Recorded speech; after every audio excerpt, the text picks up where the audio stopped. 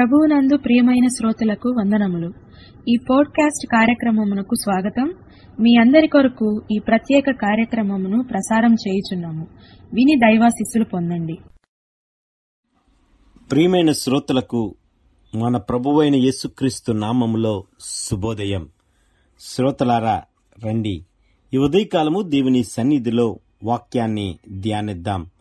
దీన మనస్సు కలిగి ఉండుడి అనే అంశాన్ని మీ మధ్యన ఈ ఉదయకాలం చెప్పాలని ఆశపడుతున్నా. పేతురు రాసిన మొదటి పత్రిక 5వ అధ్యాయం 6-7 వచనాలు మీ మధ్యన చెప్పాలని ఆశపడుతున్నా. దేవుడు తగిన సమయమందు మిమ్మును హెచ్చించున్నట్లు ఆయన బలిష్టమైన చేతుల కింద దీన మనస్కులై యుండుడి. ఆయన మిమ్మును గురించి చింతించుచున్నాడు కనుక మీ చింత యావత్తు ఆయన మీద వేయుడి అనే అంశాన్ని మీ మధ్యన చెప్పాలని ఆశపడుతున్నా. ఉపోద్ఘాతంగా మనము ఈ వచనాలని మనం ఆలోచించినప్పుడు క్రైస్తవ విశ్వాస జీవితంలో ఒక విశ్వాసికి తప్పనిసరిగా ఉండవలసిన అనేక లక్షణాలు ఉన్నాయి. ఆ లక్షణాల్లో ఉండేదే ఒక విశ్వాసి నిజమైన వ్యక్తిగా ఉండగలడని, ఆ లక్షణాల్లో ఒక లక్షణం దీన మనస్సు అని మీ మధ్యన జ్ఞాపకం చేయాలని ఆశపడుతున్నా.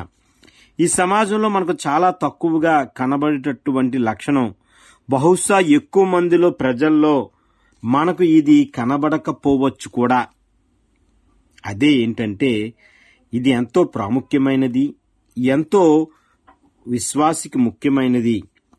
ఒక విశ్వాసి నుండి దేవుడు ఆశించేటువంటి మంచి సుగుణం కూడా. మన రక్షకుడైన యేసుక్రీస్తు కూడా దీనునిగా ఈ లోకమునకు అరుదించాడు. దాసుని స్వరూపంను ఆయన ధరించుకున్నాడు. కాబట్టి దీన మనస్సు, దీనత్వం, తగ్గింపు స్వభావం క్రైస్తవులకు అనివార్యమైన లక్షణాలుగా ఉన్నదని దేవుని వాక్యం తెలియజేస్తుంది. ఈ ఉదయకాలం మనం జ్ఞాపకం చేసుకోవలసింది, ఈ ఉదయకాలం మనం ఒకసారి పరీక్షించుకోవలసినది, దీన మనస్సు మనకు ఉన్నదా? పేతురు రాసిన మొదటి పత్రిక 5వ అధ్యాయం 6వ వచనం ప్రకారం పేతురు భక్తుడు తన పత్రికలో దీన మనస్సు గురించి ఎంతో స్పష్టంగా తెలియజేశాడు. 1 పేతురు 5:5-7 వచనాల్లో నమ్మకంగా దేవుణ్ణి వెంబడించే వ్యక్తుల గురించి ఆయన తెలియజేస్తూ ఉన్నాడు. పేతురు 5వ అధ్యాయంలో దీన మనస్సును ఒక వస్త్రంతో పోల్చడం జరిగింది. దీన మనస్సు అనే వస్త్రం ధరించుకుని మిమ్మల్ని అలంకరించుకునుడని దేవుని వాక్యం తెలియజేస్తుంది.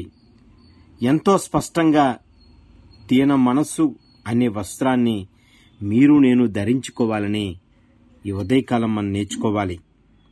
ఈ లక్షణం దేవుని యొక్క స్వభావంగా చెప్పబడవచ్చు. దేవుడు సర్వమును సృజించియు తన్ను తాను తగ్గించుకొని తనచే సృజింపబడిన సృష్టిని చూడాలని ఆయన అనుకున్నాడు. కీర్తనలు 113వ కీర్తన 5-6 వచనాల ప్రకారం దేవుడు తన సేవకుని పట్ల వ్యక్తపరిచిన దీనత్వం, సాత్వికం మనము చూడవచ్చును. దీనత్వము గణపరచబడుతుంది. సామెతలు 15:33 ప్రకారం, సామెతలు 18:12 ప్రకారం ఈ 2 వచనాల్లో దీనత్వము, వినయము వలన ఘనత వస్తుంది అనే విషయాన్ని చెప్పబడినది. మన జీవితాల్లో దీనత్వంలోకి నడిపించేటట్లు మీరు నేను రూపాంతరం చెందాలని దేవుని వాక్యం ఈ ఉదయకాలం మనకు బోధిస్తుంది. ఆ లక్షణం దేవునికి ఎంతో ప్రీతికరమైనది. అది హృదయ అంతరంగంలో నుండి రావాలి. ఎందుచేతనంటే మనము సేవించే దేవుడు నిరంతరం నా హృదయాలను దృష్టించేవాడు. పై రూపాన్ని ఎంతమాత్రమూ దృష్టించని దేవుడు. దేవుడు మన హృదయాలను చూసినప్పుడు అవి దీనంగా ఉన్నాయా లేదా అని మనం పరీక్షించుకోవాలి, ప్రశ్నించుకోవాలి. మనలను మనము దేవుని ఎదుట తగ్గించుకోవాలి. ఇటువంటి మనస్సు మీకు నాకు ఉన్నదా అని దేవుడు ఉదయకాలం మీతో నాతో మాట్లాడుతున్నాడు. 3వది, క్రీస్తు ప్రభు చూపిన మాదిరి. ఫిలిప్పీయులకు రాసిన పత్రిక 2వ అధ్యాయం 8వ వచనం ప్రకారం యేసుక్రీస్తు దీనత్వం గురించి అపోస్తుడైన పౌలు ఎంతో స్పష్టంగా ఫిలిప్పీయులకు రాసిన పత్రిక 2:8లో వ్రాయడం జరిగింది. సర్వ సృష్టిని సృజించిన దేవుడే మన కొరకు, మన పాపముల కొరకు అపవాది బంధకాల్లో, చెరసాల్లో ఉన్న మనల్ని విడిపించుటకు ఈ ప్రపంచానికి నరవతారిగా ఏతించాడు.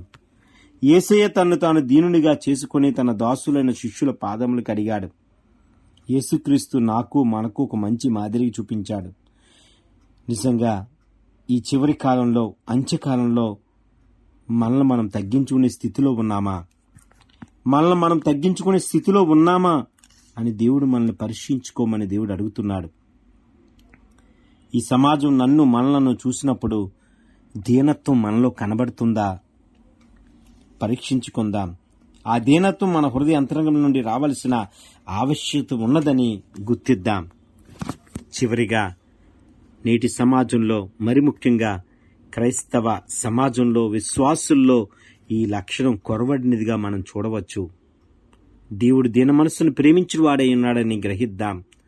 ఆయన అహంకారులను అణిచి దీనులను లేవనెత్తువాడై ఉన్న దేవుడని గుర్తిద్దాం. దేవుని దృష్టిలో నిజమైన దీన మనస్సును ధరించిన స్త్రీగా, పురుషునిగా, చిన్నిబిడ్డిగా, యవనస్తుడిలా, వృద్ధుడిగా దేవుని సన్నిధిలో మనం కనబడదాం. ఆ రీతిని ఉండుటకు పరిశుద్ధాత్మ దేవుడు మీకు నాకు సహాయం చేయులాగున ఆయన నడిపింపు కొరకు దీన మనస్సు మన హృదయాల్లో, మన మనస్సుల్లో, మన జీవితాల్లో రావాలని ప్రార్థన చేసుకుందాం. ఆమేన్.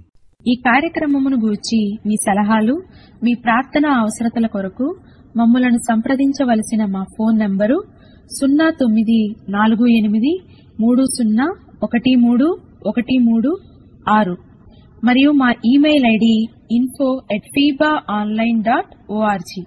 మరి ఒకసారి మా phone number 094830131336. Email ID info@fibaonline.org.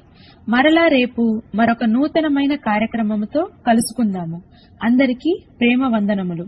దేవుడు మిమ్మును దీవించునుగాక.